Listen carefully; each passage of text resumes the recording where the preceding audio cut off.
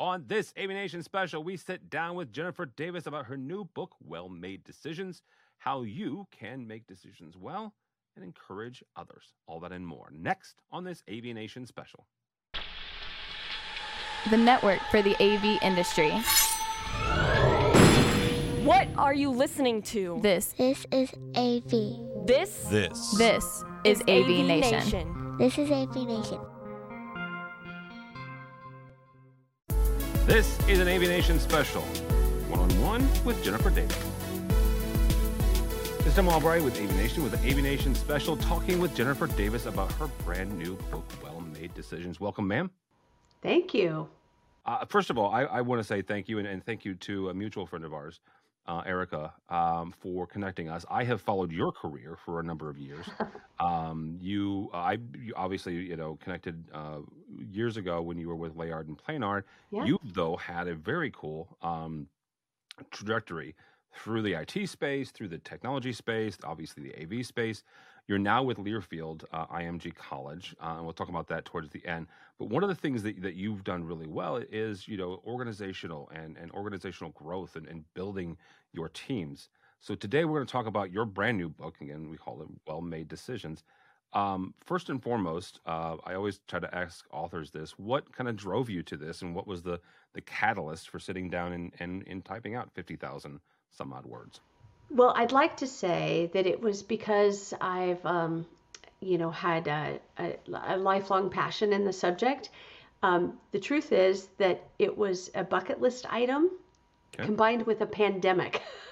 So quarantine plus bucket list equaled me sitting down to write a book. And it was interesting because I am a big fan of business leadership, thought leadership books. I read extensively, and I've written a lot. I've contributed to Forbes. I write a lot on blogs and on LinkedIn and various forums for work. And it was interesting. One day in this pandemic, I kind of squinted at this bookshelf of mine and realized that a lot of the things that I've read, the things that I have had a natural curiosity about, and the things that I've done in my own career centered on making and implementing decisions well. And I felt like I saw clearly that there was a bit of a gap. There is so much written, so much quality material on decision science, game theory, and making good decisions. And there are books written about execution and implementing and process and Six Sigma and leadership, biographies that tell stories of how leaders implemented choices. I'm kind of combining those two together. And my provocative insight in this process was that decisions, like invention, are 1% inspiration and 99% perspiration. And most of that kind of sweat-inducing work, if you will, happens after the decision is made, not before. And if you think back, maybe even on a personal level, although my book focuses on decisions at a kind of corporate or organizational level, so much work, effort, investment, communication, collaboration, data, analysis, monitoring, pivoting happens after the decision is made. And it's very important for us as leaders to kind of be empowered, maybe to move more quickly to decisions, knowing that so much of the work and the value and whether that decision is going to be, in hindsight, seen as wise and thoughtful, will be because of what happened after, not because of what happened in a conference room when a decision was made. Yeah. Talk for a second about that process and why the decisions need to be made quickly, but also, the kind of the feedback from the results of those decisions needs to get at least initial feedback, right? Because then you can adjust and gauge whether or not that was at least the beginnings of the right decision. Yeah, absolutely. And you need to know what you want to be about. This starts with, a sense of culture in the business. It starts with the right talent density, as Reed Hastings from Netflix talks about. It starts with a sense of strategy and hopefully something that has been documented, like a written down strategy of where you want to end up and what the vision is for the company. But with those kind of starting places, then it's really important for leaders, and I talk about it in the book, to break down decisions into smaller pieces, maybe experiments, pilots, ways that you can make reversible decisions, perhaps with a smaller investment, a smaller risk profile, so that you can learn. Because actually the ultimate benefit of decisions is that you open yourself up to new learning. If you decide to enter a new market, decide to invest in a new product, decide to work with a new client or customer, all those decisions that you might make actually put you on a path to learning more, and hopefully starting, the start of what might be a viable business in that new region or a brand new product line that changes the trajectory of your company. So you want to get in that path of learning as quickly as possible. And so in the book, I talk about a concept actually that was really honed for me at my time at Amazon called one-way and two-way door decisions. And the idea there is that just like approaching a door, decisions either are easy to reverse. You can open the door, you can walk through. If you don't like the conditions, you don't like what you see, you can easily go back in. Or they're one-way door decisions. Not that they're completely irreversible, although sometimes that's the case, but you walk outside and the door locks behind you. And in order to open it up takes a degree of effort. So things like setting pricing in the market might be a one-way door decision. You could change it, but it might be painful. Deciding to sell your business is a one-way door decision. You can't say, sorry, I want it back now. Here's your money back. Yeah, exactly. So you can imagine that, changing the color of a button on a website is a two-way door decision. But again, divesting part of your business is a one-way door decision. Well, being very clear about the kind of decision that you're making can help you move more quickly to a point of, well, let's change the color of the button on the website and see if it leads to a better result. And if we don't like it, we can change it tomorrow. That helps free up decision teams and leaders to say, okay, then we probably don't have to put as much rigor into this decision, because part of the decision will be the outcome of making a change, and that'll inform it.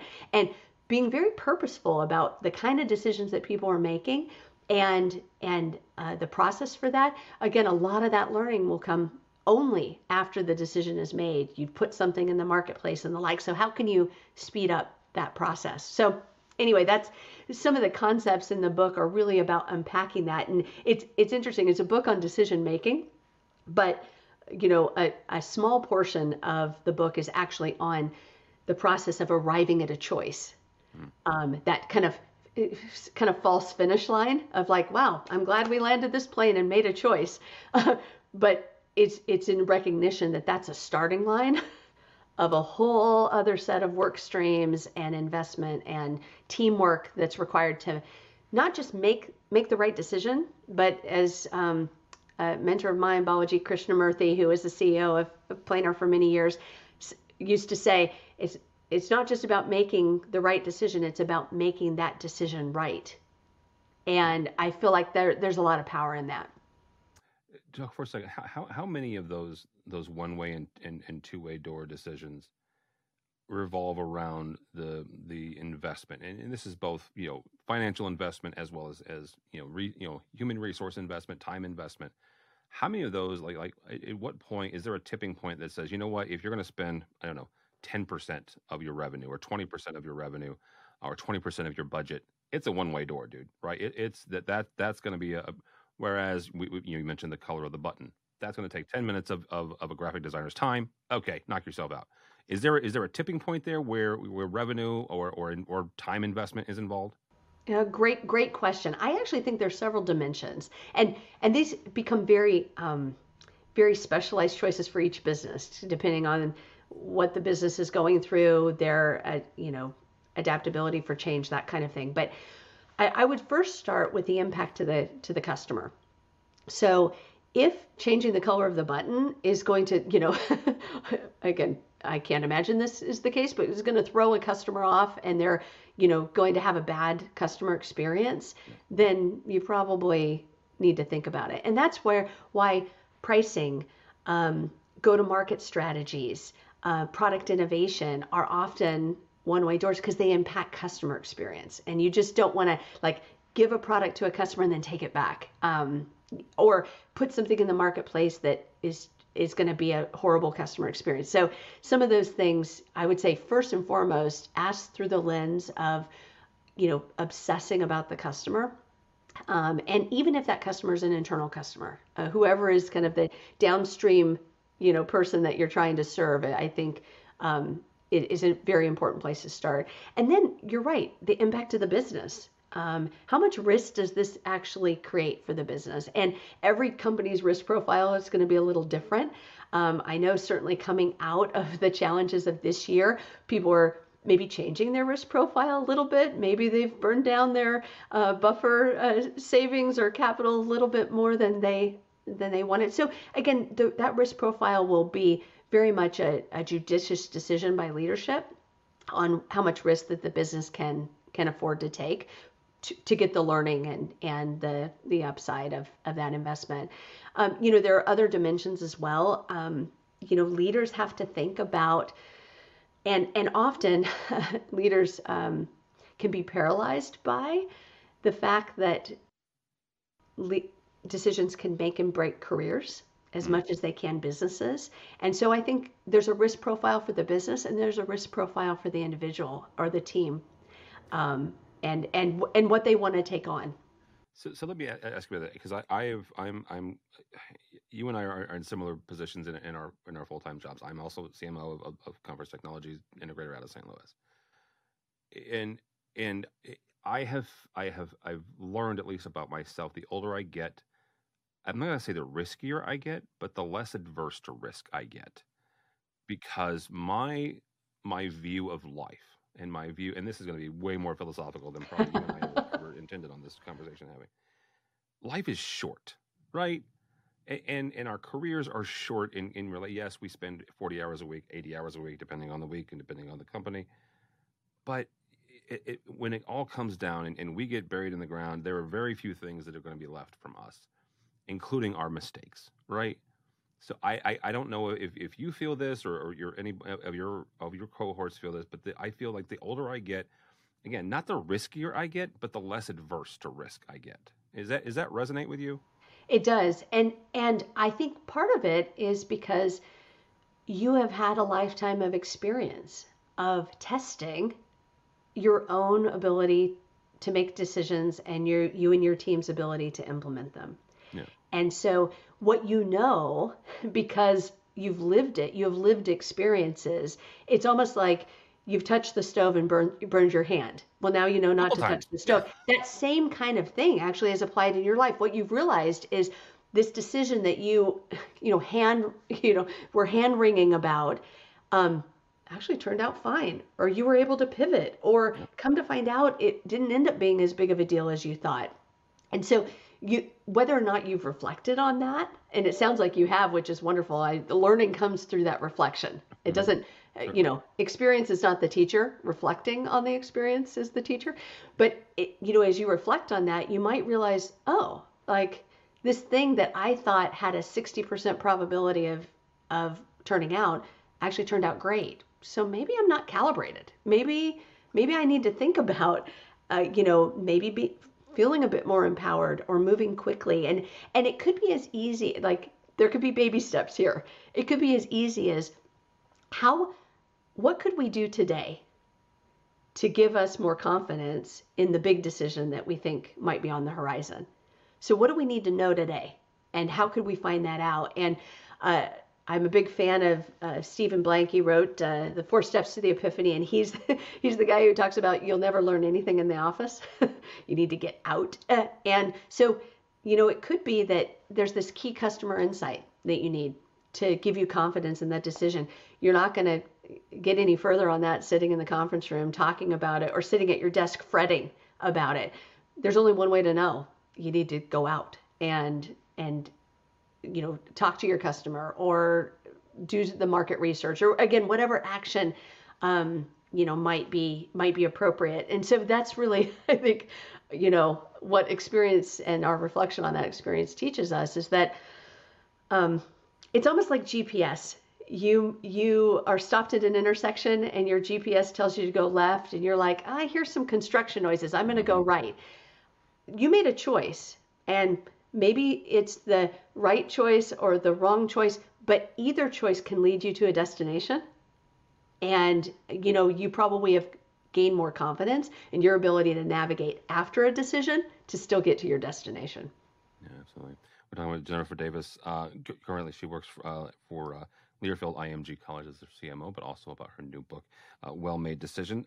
I want to talk for a second, or I want you to talk for a second about kind of getting to this point with this book, because there's a lot in here that, you correct me if I'm wrong, it feels like you have gained knowledge and experience from your several different work experiences. We mentioned the fact that you worked for Amazon Web Services, you worked for Honeywell, you also worked in Intel, Planar and Layard.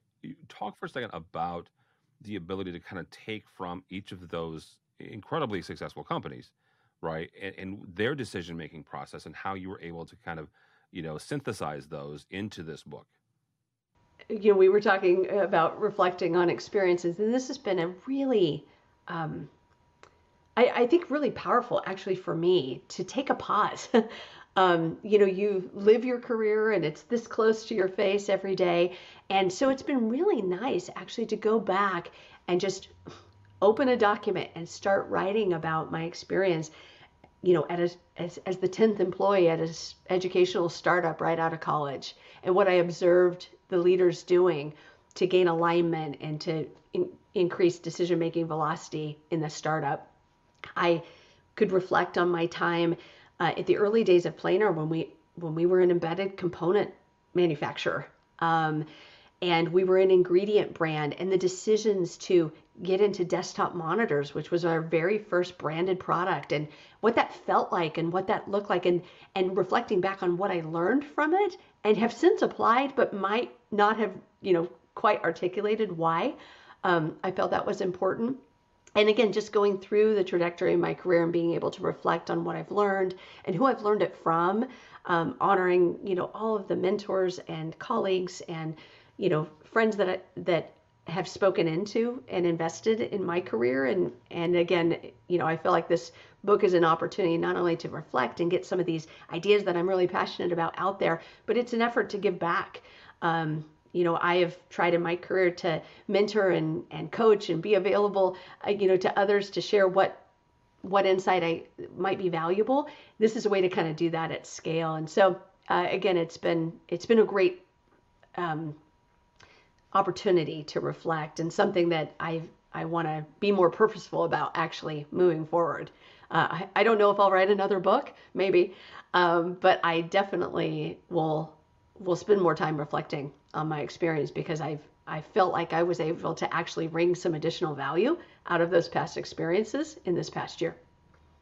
I think that there's something to be said for those that will not only recognize that they are not a self-made person, right? We all have gotten experiences from others, and I am incredibly grateful, just like you are, of all the tremendous people who have poured into my life, both directly, right?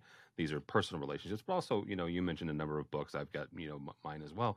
These are ways that we can get spoken into from folks who have lived certain aspects, and that's why I still love to read, right? It's why you have to make time for that. So I want to wrap this up here, and you were involved with talking about the female experience inside tech. I mentioned our common friend Erica Carroll, who connected us. Again, another wonderful woman that I've got a lot of respect for. We interviewed her for our International Women's coverage during the month of March, and that taught me a lot as a person. And I said this a lot during the month of March. I'm a straight white guy. I know where I am, right? I get that, right? And I know there are certain aspects and certain experiences that I will never experience, most likely.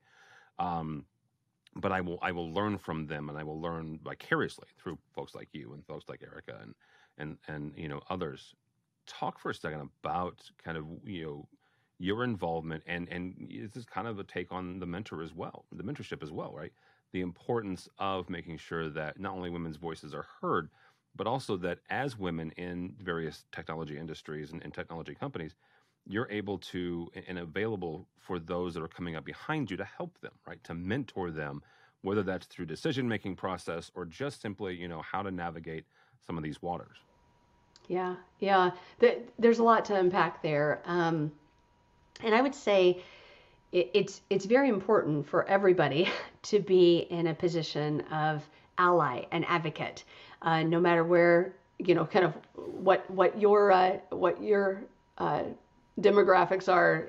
Everybody should be in a position of creating opportunity, and that should be true across the board. And not only is it the right thing to do for the individuals, it's really good business, and long term. Businesses and their customers will find value in that diversity. There's no doubt about it. There's tons of research on it. So it's a win-win to focus in on here.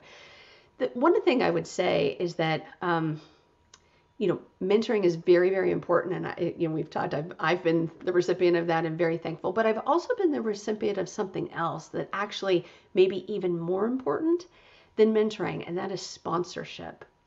It's been said, it's not what you know, it's who you know, and there's truth to that. David Arvin in his book writes, it's not who you know, it's who knows you. Mm. And there's something powerful about people knowing you well enough to understand your superpowers, understand your body of work, and then to be able to assume a different role, not just mentoring and speaking into your experience and coaching you behind the scenes, but actively sponsoring you and promoting you and advocating for you in rooms that you're not in. And so that's kind of the trajectory. I think what people can do is know your stuff. Jerry Perkel, the CEO of Planer, used to say that all the time to his team. Is like, I rely on you to know your stuff. Like, if you're my head of marketing, you're my marketing subject matter expert, and I expect you to know that stuff, which is great. And that's the role that I've assumed and loved. But knowing your stuff is only part of it. You need to know people who can advocate for you. My relationships with the CEOs I've worked with have been great examples of that. But then there's those broader networks of people like Erica Carroll and others, who we can learn from and be peer mentors. But then there's that sponsorship piece. And actually, Erica is a great example of this. Here we are, colleagues and friends. We helped found the Avixa Atlanta chapter of the Women of Avixa group. And I got to know her in that context. And she found out I was writing a book and actively has sponsored it, helped promote it to her network, and then called her friend Tim and said, you need to have Jennifer on. Like, and we've known of each other, but again, she moved from mentoring, you should call Tim, to sponsoring, I will call Tim on your behalf. Yep.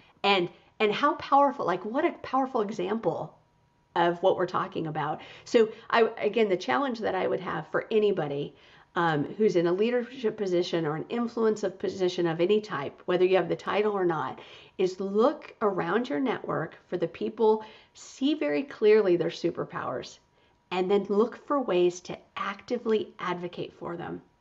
You're in a meeting and somebody said, it'd be great if the company took on this project, and you think, I would suggest that we ask Tracy to do that because she has shown great skills in this.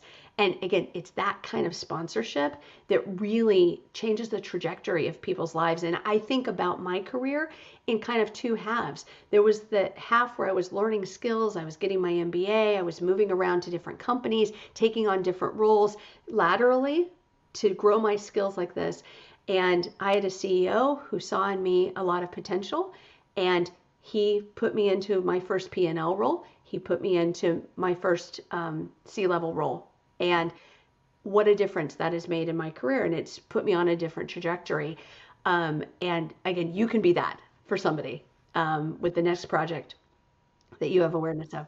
Well, and I want to point something out here. You don't have to be a leader. You don't have to be a boss, quote unquote. You don't have to have reports to do that, right? No, That's the no. one thing. That's also very important. Is some people get hung up on? Well, I'm not a boss. I'm not a leader. Well, yes, you are to somebody, right?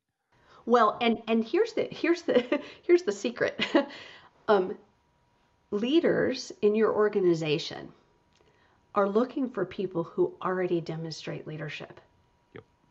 And so if you're the kind of person that actively advocates for others, sees needs and connects the dots, brings forward initiatives, driven by data and customer insight, like you're leading from your, part of the world, no matter what your role is.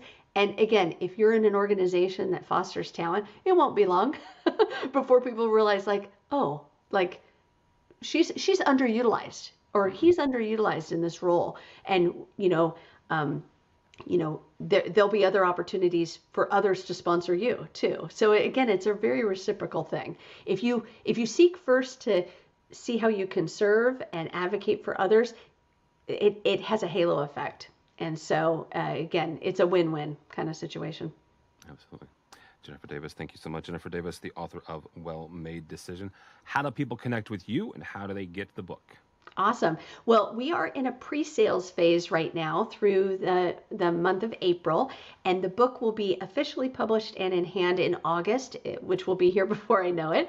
And so more information you can find about the book at wellmadedecisions.com, which is kind of a blog I've stood up to promote the book and some of the related activities. I'm launching a scholarship program actually as a way to funnel some of the proceeds of the book. Again, in the spirit of giving back, I want to continue that theme. And people can reach out to me on LinkedIn. I'm Jennifer B. Davis on LinkedIn. I'm Jennifer Davis on Twitter, and I have a personal blog at www.jenniferdavis.com. Very good, Jennifer Davis. Thank you so much for your time there. For us, for AVNation, go by our website, avnation.tv. That's avnation.tv, and find several interviews like this, including our buddy Erica Carroll. You can check her out as well at avnation.tv. That's avnation.tv.